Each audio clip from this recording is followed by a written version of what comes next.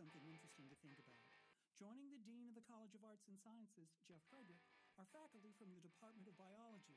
With him are Maria Pereira, Amber Rock, Rita Hagovic, and Brian Sayles. And they're ready for 35 minutes. So here's a great quote about assessing the existential differences between Northerners and Southerners. And it comes from a Mississippi woman named Julia Reed, who gets that to understand a Southerner, the place to start is with the stomach. Reed says this: if you ask any Southerner to name the best meal he ever ate, he will invariably recall something that his mama or grandma made at home. If you ask a Yankee about the best meal he ever ate, he will invariably name a 4-star, impossible to get into restaurant and usually not even mention the actual food. And there it is, the simplest and yet most complex definition of who we are as Southerners. The other half of that equation is tied up in the reality that the foods we eat are most often grown right here in the region. And while on the household level, that might mean the box garden out back, or the containers of tomatoes on the patio, or the herbs in the windowsill, on the larger level, it means farming. As late as the dawn of the American Revolution, only 1 in 5 American farmers had a plow, meaning agriculture was local, personal, backbreakingly physical, and critical for survival, as one's ability to produce a crop, store it, and ration it was directly proportional to feeding one's family all winter long. Machinery in farming was a critical development. As late as 1830, the typical American farmer was still broadcasting seed, hay was still being cleared with a scythe, and bundled by a rake, and corn was harvested with hands and hoes. Cotton gins, threshing machines, mowing machines, and Cyrus McCormick's improved reaper started the pace of change. And post-Civil War, American manufacturing and engineering expanded, creating disc harrows, planters, and soon enough milk machines, and eventually, with the 1925 Farmall tractor, affordable mechanization with an ever-growing number of attachments, like harvesting devices, for example. In the years since, farming has become more technical, more scientific, more sophisticated, and just as critical, though in a slightly different context. This broadcast is originating in the largest geographic county by land area in the state of North Carolina, the state with the second largest rural population of any state in the Union. Despite 2 hurricanes since fall of 2016, about 1 out of every 3 total acres in this county is under cultivation. Taken together, the cash receipts from farms and buildings and the equipment that produce grain and beans, broilers and hogs, and everything in between, agriculture in this county alone is worth almost $1.3 billion. In all of its parts and pieces, it's a $76 billion value-added North Carolina business. And it isn't declining. Agriculture is growing, and it's more critical than ever. In this state, it supplies 17% of the state's income and employs 17% of the state's workforce. North Carolina is around 7th nationally in farm profits and leads the nation in several commodities. Last time I looked, the state ranks first in the nation in farm cash receipts for tobacco and sweet potatoes, second for turkey and hogs, and third for cucumbers and strawberries, and basically is in the top 10 for just about everything else. More to the point, we note that not only is agriculture not declining, it's actually facing a mandate for expansion and improvement. Today, the world's population sits at 7.3 billion. By 2050, the population across the earth will reach 9.7 billion. At the turn of the next century, the world will have over 11 billion people. And one thing they will all have in common is they're all going to need something to eat.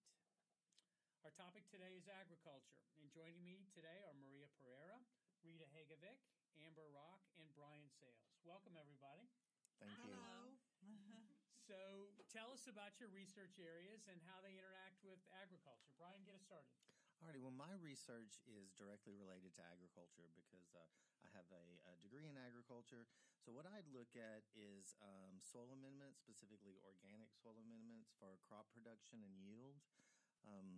I've worked on blueberries mainly, so I'm familiar with blueberry production, raspberry, and blackberry production. What I do is I look at the physical and chemical characteristics of the soil amendment and then measure plant growth. So the physical characteristics might be particle size, chemical characteristics might be the pH of the amendment, nutrient release, things like that.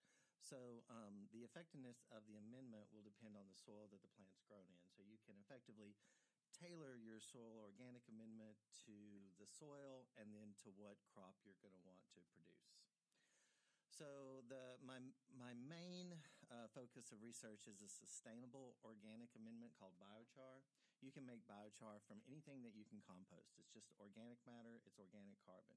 But instead of composting it, when the carbon will bind with oxygen and go back into the atmosphere as CO2, if you heat this organic matter to a temperature of about 700 degrees Celsius, it will decompose the organic matter, but you don't allow oxygen in there, so it doesn't actually combust. So that carbon is sealed in its original form, so you don't lose carbon back to the atmosphere. 700 degrees Celsius. Fairly low. Kids do not try this necessarily at home. Exactly. But biochar is a really new, innovative organic tool that's recommended by the USDA, specifically in the eastern part of the U.S. for crop production. It'll stay in the soil for up to 1,000 years, so it is an effective way to sequester carbon. But it's really, really great as far as nutrient retention and water retention, which are really important tools as we move forward in agriculture. So how about the rest of y'all? So I also have some degrees in agriculture, and I have two small projects going on. So the first one is when growers think about transition from conventional agriculture to sustainable agriculture, they are puzzled, confused, lost. What should I do? How can I start? So I'm trying to implement a plan with some initial steps where the grower can answer this question. What can I do on my own farm? One step at a time, moving towards sustainability. And then the second project that I have going on with one of our students in the RISE program is, like Brian, using biochar, but in this case, I'm using strawberries. And I'm simply looking at different amounts of biochar. How will that impact all the agricultural traits of strawberries? In the literature has been known to increase the resistance to a fungal disease. I'm also looking at higher yields, maybe better quality, sweeter strawberries, bigger.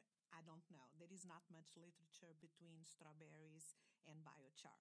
So a more productive, resilient plant. We will see what we can obtain out of Fingers these. crossed. Yes. Amber? I like to describe myself as agriculture adjacent. My research focuses in freshwater ecology. So I study lakes and rivers and streams and things like that. But the reality is that everything we do on the land affects these aquatic ecosystems. And so, for example, every time we put fertilizer on an agriculture field, a certain amount of that fertilizer washes off or runs off into our waterways. And those excess nutrients can cause something called eutrophication, which is just a buildup of nutrients in the water. And that can lead to, in extreme cases, things like algal blooms or other negative effects on freshwater ecosystems. It can affect the algae that grow in the lake or the river, and then those effects can kind of be felt the whole way up the food chain and the whole way through the food web. So I'm primarily interested in studying those effects on aquatic ecosystems. Okay, I am the Graduate Director of Science Education here at UNCP, and my interest in agricultural and agricultural research is I train science teachers and to help them think of effective ways to teach STEM to their students. I'm very interested in engaging minority students and develop science identities in STEM so that maybe they will want to go into science and solve some of these problems. My specific area of research is outdoor science and the use of technologies in the outdoors, GIS, GPS, biosensors, and I work with bees and habitat enrichment, and also with the UNCP Campus Garden and apiary. We have so many rich perspectives and vantage points. So let me throw out kind of a big one at you. From where you sit, what would you identify as some of the critical issues for agriculture as we head deeper into the 21st century? Okay, I can start with this. I think a really big issue that we have are just our natural resources, fresh water, arable soils, and nutrients. So we're just running out of enough land to farm. We used to farm a land, and when we depleted it, we would move on. That's just how we did it in history. Now we really don't have anywhere to move to. So I think a trend that we've seen is while there might be less farms overall, there's more intensive production that are coming out of fewer farms, which is actually a good thing. And I think a lot of our production is going to move to a really intensified production, getting a lot more out of smaller spaces. So I think that we're going to need to look at arable land, fresh water. I think 70% of the earth is covered in water, but only 3% is fresh water, and of that, only 1% is not tied up in ice or glaciers. So we actually have very little bit of fresh water. So you're indicating that we have to produce more, and we don't have a lot of additional territory to go work on. We've got to get better with the land that we have. So globally, we might want to think of this as the food, energy, water nexus is what people are talking about. So how does food and energy and water, how do they interplay with each other? And especially with shifting climates and shifting patterns of weather, what does that mean to different people who live in different places? So I'll just add on a little bit to that, again, from my perspective as someone who studies freshwater, just to sort of echo what's already been said, but I think sustainable water use is going to be a really big issue moving forward. And we have several examples in the United States of sort of overusing our water sources relative to how quickly they are replenished or, how quickly the water is sort of processed and cleaned up and that sort of stuff. And so I think really figuring out ways to use water more sustainably moving forward is going to be huge, especially for regions of the country like the Great Plains. We're draining the aquifer underneath the Great Plains very quickly. And also in areas like Southern California, where they move water over 200 miles from the Colorado River to farms in Southern California. So coming up with ways to grow crops, but also use those resources sustainably is going to be huge. So getting more seeds in the ground is barely even the starting point. There's so much science and technology that has to be applied to this problem. Everything from the how do we get more land, how do we get the same amount of land to produce more, to what are the effects of the changing nature of climate, to how can we reuse fresh water in such a way that doesn't either deplete it but also allows the crops. This is not an easy thing that you guys are working on. No, it's not. None of this. Not at all. I think we're going to move in a lot of ways back to some of the traditional agriculture methods where we need to conserve a lot and create healthier soils so that we can get out of it what we want to put into it. And then recycling nutrients as well, I think is going to be really important because a lot of times when those nutrients, which we all know goes into a water system, be it a lake or the ocean, it's just lost. We can't extract that back out. So the better we are at that, the better we'll be at agriculture. So this looks like a good point to talk about some terms. What's conventional or traditional agriculture? What's organic? What's sustainable? How do we separate those sorts of categories? So conventional agriculture would be one in which there are greater yields but less, the net energy is lost. On the extreme, we will have the organic farming where it's the system that is most energy efficient, but it's under the umbrella of sustainable agriculture. So we can think of sustainable agriculture as an umbrella that there are different types of agriculture under that umbrella. Organic is one of them.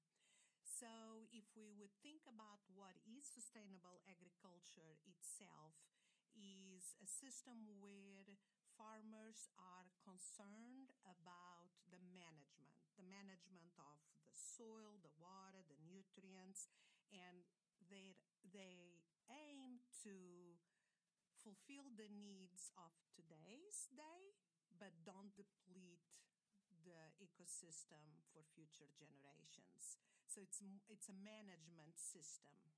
While the organic farming, it's more concerned of using only the natural resources, no man-made amendments, fertilizers, herbicides, and it's more of a concern to enhance the biological system, the biological diversity, recycling the nutrients in the soil, which Brian said, which is to increase soil health and soil life.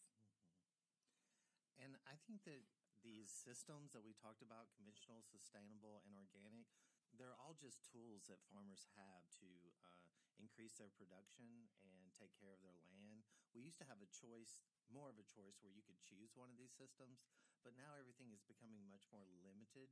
So all of those systems are just kind of merging together and just trying to get a lot of the best production that farmers can get out of them.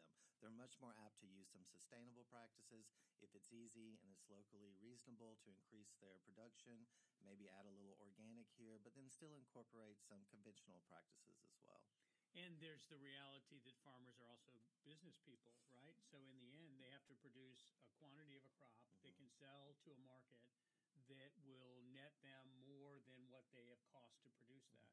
So are there farms that might have, of course, across a large amount of acreage, both conventional, sustainable, and organic processes all on the same Definitely. property?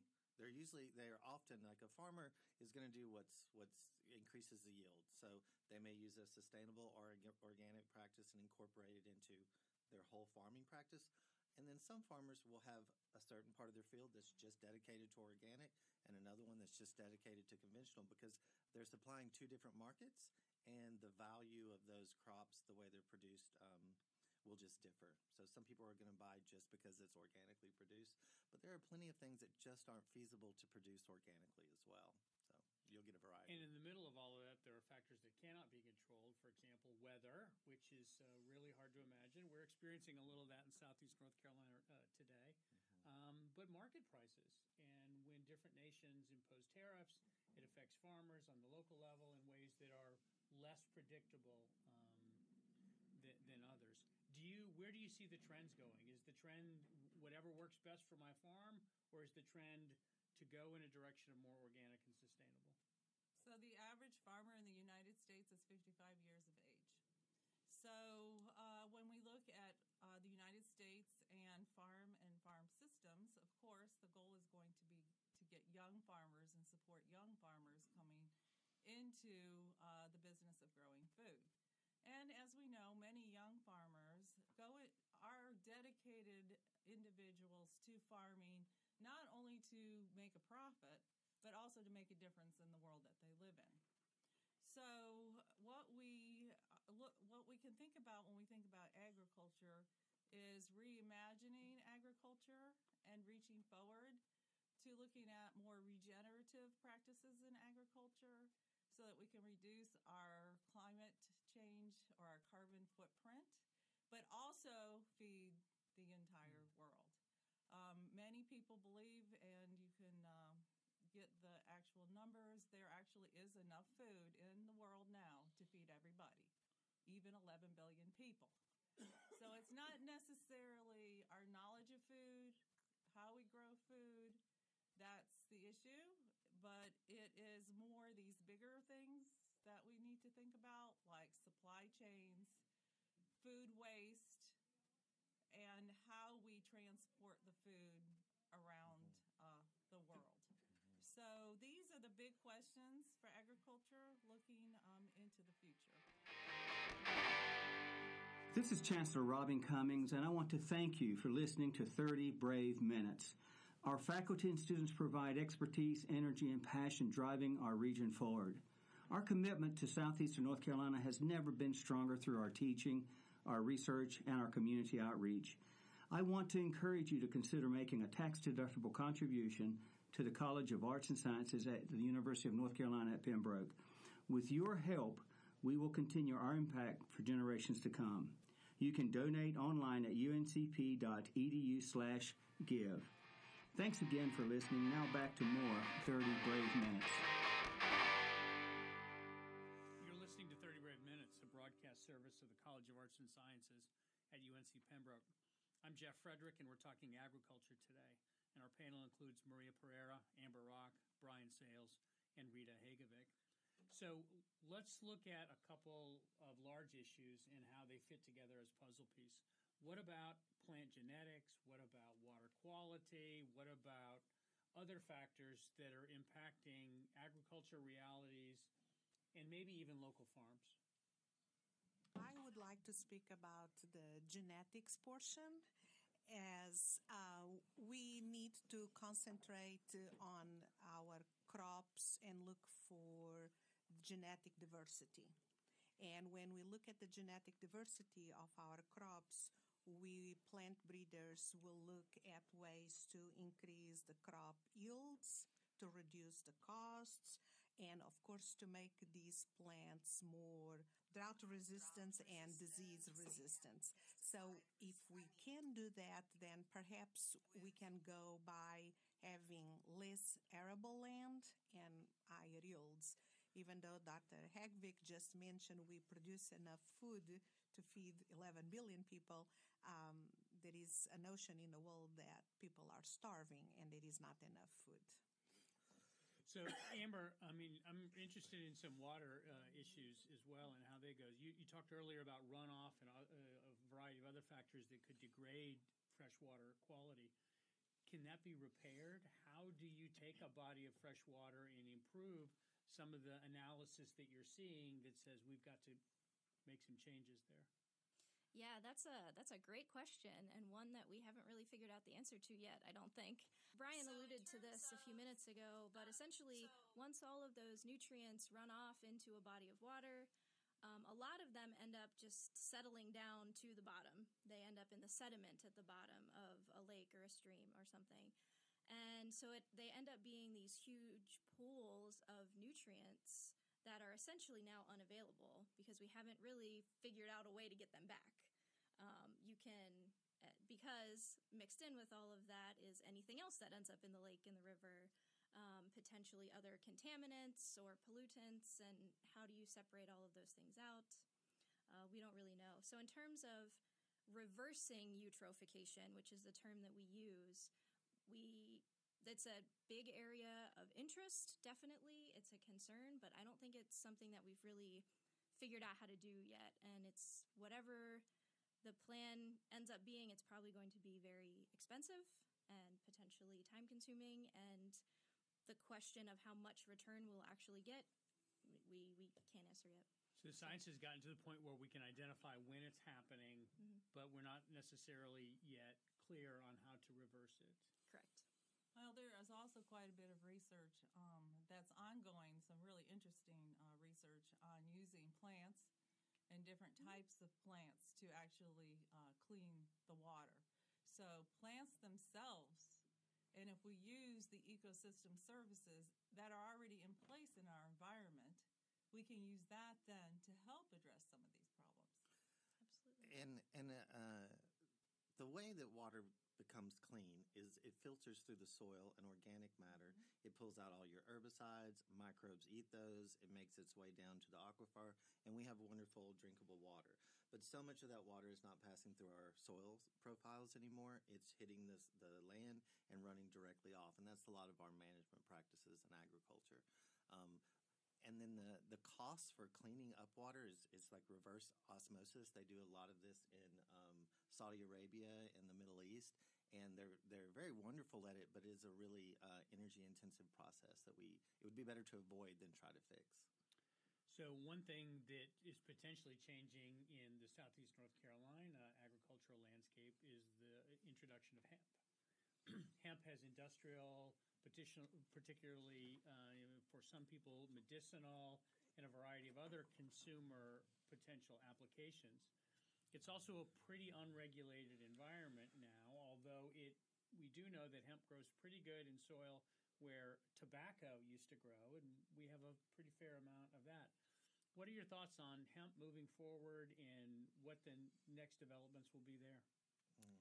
So I would like to speak of the hemp cultivar, or should I say subspecies, versus the high crop or high, what is it called? THC. Well, the crop that induces psychotic effects, which is marijuana, right? Cannabis. So both of them, amazingly enough, are from the same family and the same genus, which is cannabis. And what they are different subspecies.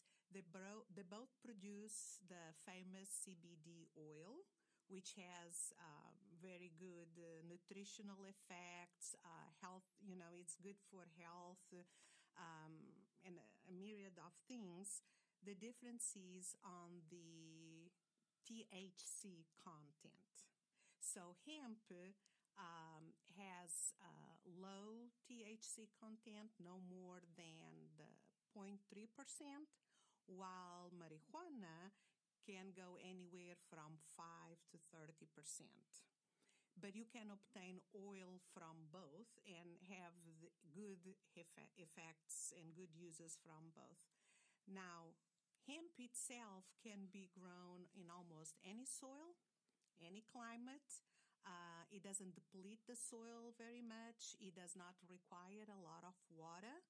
And the plants are excellent both for fiber, for seed consumption, while marijuana, which is a different subspecies, it needs a lot of attention to pH, water, nutrients. It needs a lot of space because they are mainly grown for their leaves. So you need a lot of area around. The environment has to be just perfect to produce that amount of oil with a THC compound. Yes, I think that Maria is right. One of the biggest challenges is making sure you grow these plants and they have below the limit of THC, which I'm still not sure how they arrived at that actual concentration and what makes that the perfect number. But I think that's just going to be a result of breeding, and they'll get that figured out. It's a new industry. But I think it's going to depend for North Carolina how what other crops they want to grow here, like how much space they have, and then economically the world market, who else is supplying it? Is it even feasible for us to do? And does it grow in our soil type? We have a pretty acidic soil here. So I know that it can grow fine, but it usually likes something more towards a 7 pH, whereas tobacco likes something a little bit closer to a 5.5 to 6. So there is a little bit of a difference there. And until this really gets tried and true and we figure out, there's a lot to investigate with great opportunity. So let's provide everybody some good cocktail party information. What's a simple truth about something related to soil or water or seed or pests or farming that most folks don't necessarily understand, but they should? Well, as far as the soil goes, it is about 45% minerals, 5% organic matter, and the rest of it is pore space. So half of it is really pore space. So that's going to allow water to drain. So if it's wet, it's going to be all the pores are full of water. If it's dry, it's all going to be full of air. So I think a lot of people don't see soil as 50% of it as empty. And that it just really goes to show about how important compaction is. And we drive over it, we walk over it, how much we can change the soil. Well, 1 out of every 3 bites that everybody eats every day is due to a pollinator, most likely a bee. So everybody plant wildflowers, many different kinds, at many different heights. The more, the better. And the more different types, the better. Because without bees, we won't have, and pollinators, we may not have a whole lot of agriculture to be able to grow. I noted recently that somebody produced a document where they called the bee the most important species on the planet. Yep. What about the rest of y'all? So in terms of water quality, I think the simple truth I would say is that lakes and rivers, we think of them as being the lowest point in the landscape, right? That's where everything drains to.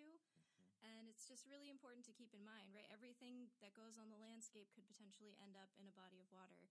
And that has implications for, like we said, for agriculture, but even drinking water quality, recreational water quality. As we move forward with agriculture and with everything, just keeping in mind that basically everything we do on the landscape can impact our freshwater resources.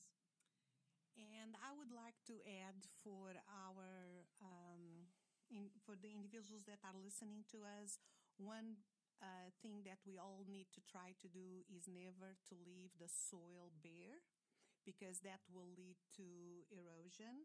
And so if farmers would use cover crops when they're not planting for the cash crop, and also having a mindset of not growing the same crop year after year after year in the same field, because that if you do that practice, you allow the pests and the disease to build up on that soil. So basically, next year you're starting your crop again on an infested field. So keep in mind that crops need to be rotated from one field to another, even if the farmer is completely conventional. At least these two practices of moving the crops in the fields and covering the field at all times, those are critically important. So UNCP launched its own agriculture program last August within the biology department, and everyone is very excited about that. What are some interesting elements of that program that might interest our listeners? Well, I can speak from the plant side of the agriculture. We're doing some really interesting projects and classes. One of those is techniques in horticulture. This is really open to all the students on campus, so you do not need a prerequisite to take this class. This class is to encourage people to grow plants, to learn how to garden, help to feed themselves. We do a lot of interesting techniques in there, such as grafting, asexual production, direct sows, and we're also have just put together a really nice agriculture club. So there's a lot of students that are interested in agriculture, but may not want to declare it as their major. So we've seen a really big response from students at UNCP who are interested in growing plant and in agriculture and are really interested in food production. And there's lots of great opportunities for students to get involved in the campus garden and apiary. We do outreach programs. We also do research. We communicate to others about how they can do things for themselves at home.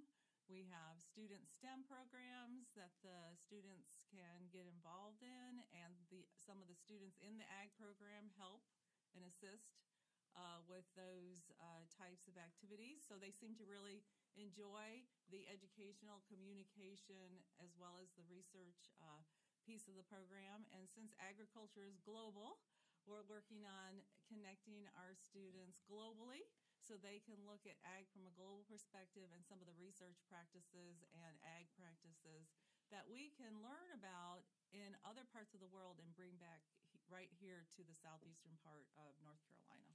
I'm proud to be in the small collection of deans who have put on the bee suit and done some actual work in the apiary. Yes, and from my perspective, I am so excited because due to a small grant coming from the dean's office, we were able to, quote unquote, infiltrate ourselves into the high schools and buying them some pots and soil and seeds. We have high containers, you mean? You weren't buying them pots? Yes. Window containers. No, not that pot.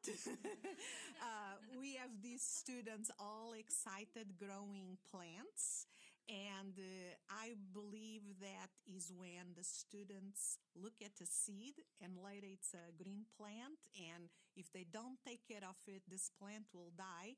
I have noticed they start calling these plants my babies. And so I can see now that all the students surrounding our campus will now have an opportunity to follow that passion of being around plants and growing plants. They don't believe they're so much more pleasant to deal with. And I am sure they will end up here with us at UNCP Ag Program.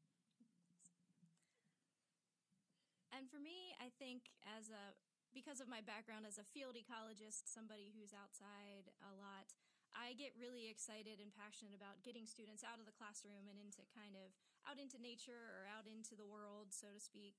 And so I'm really excited for the potential for these ag classes to get students in the greenhouse, in the garden, maybe out working with local farmers. We're in the process of hiring someone to teach some animal science classes. So there's definitely potential there to get students putting their hands on some cows or some goats or, anything like that, and really learning firsthand some of these skills and those things that are going to be really important to them in their careers. So I'm really excited about that aspect. Wonderful. This has been great fun. Thank you all for joining us today to talk about agriculture and farming. Join us again next time for another edition of 30 Brave Minutes. Thank you. Today's podcast was edited by Richard Gay and transcribed by Janet Gentis. Theme music created by Riley Morton. This content is copyrighted by the University of North Carolina at Pembroke and the College of Arts and Sciences. It is to be used for educational and non-commercial purposes only and is not to be changed, altered, or used in any commercial endeavor without the express written permission of authorized representatives of UNCP. The views and opinions expressed by the individuals during the course of these discussions are their own and do not necessarily represent the views, opinions, and positions of UNCP or any of its subsidiary programs, schools, departments, or divisions. While reasonable efforts have been made to ensure that information discussed is current and accurate at the time of release, neither UNCP nor any individual presenting material makes any warranty that the information presented in the original recording has remained accurate due to advances in research, technology, or industry standards. Thanks for listening, and go Braves. Good job, everybody.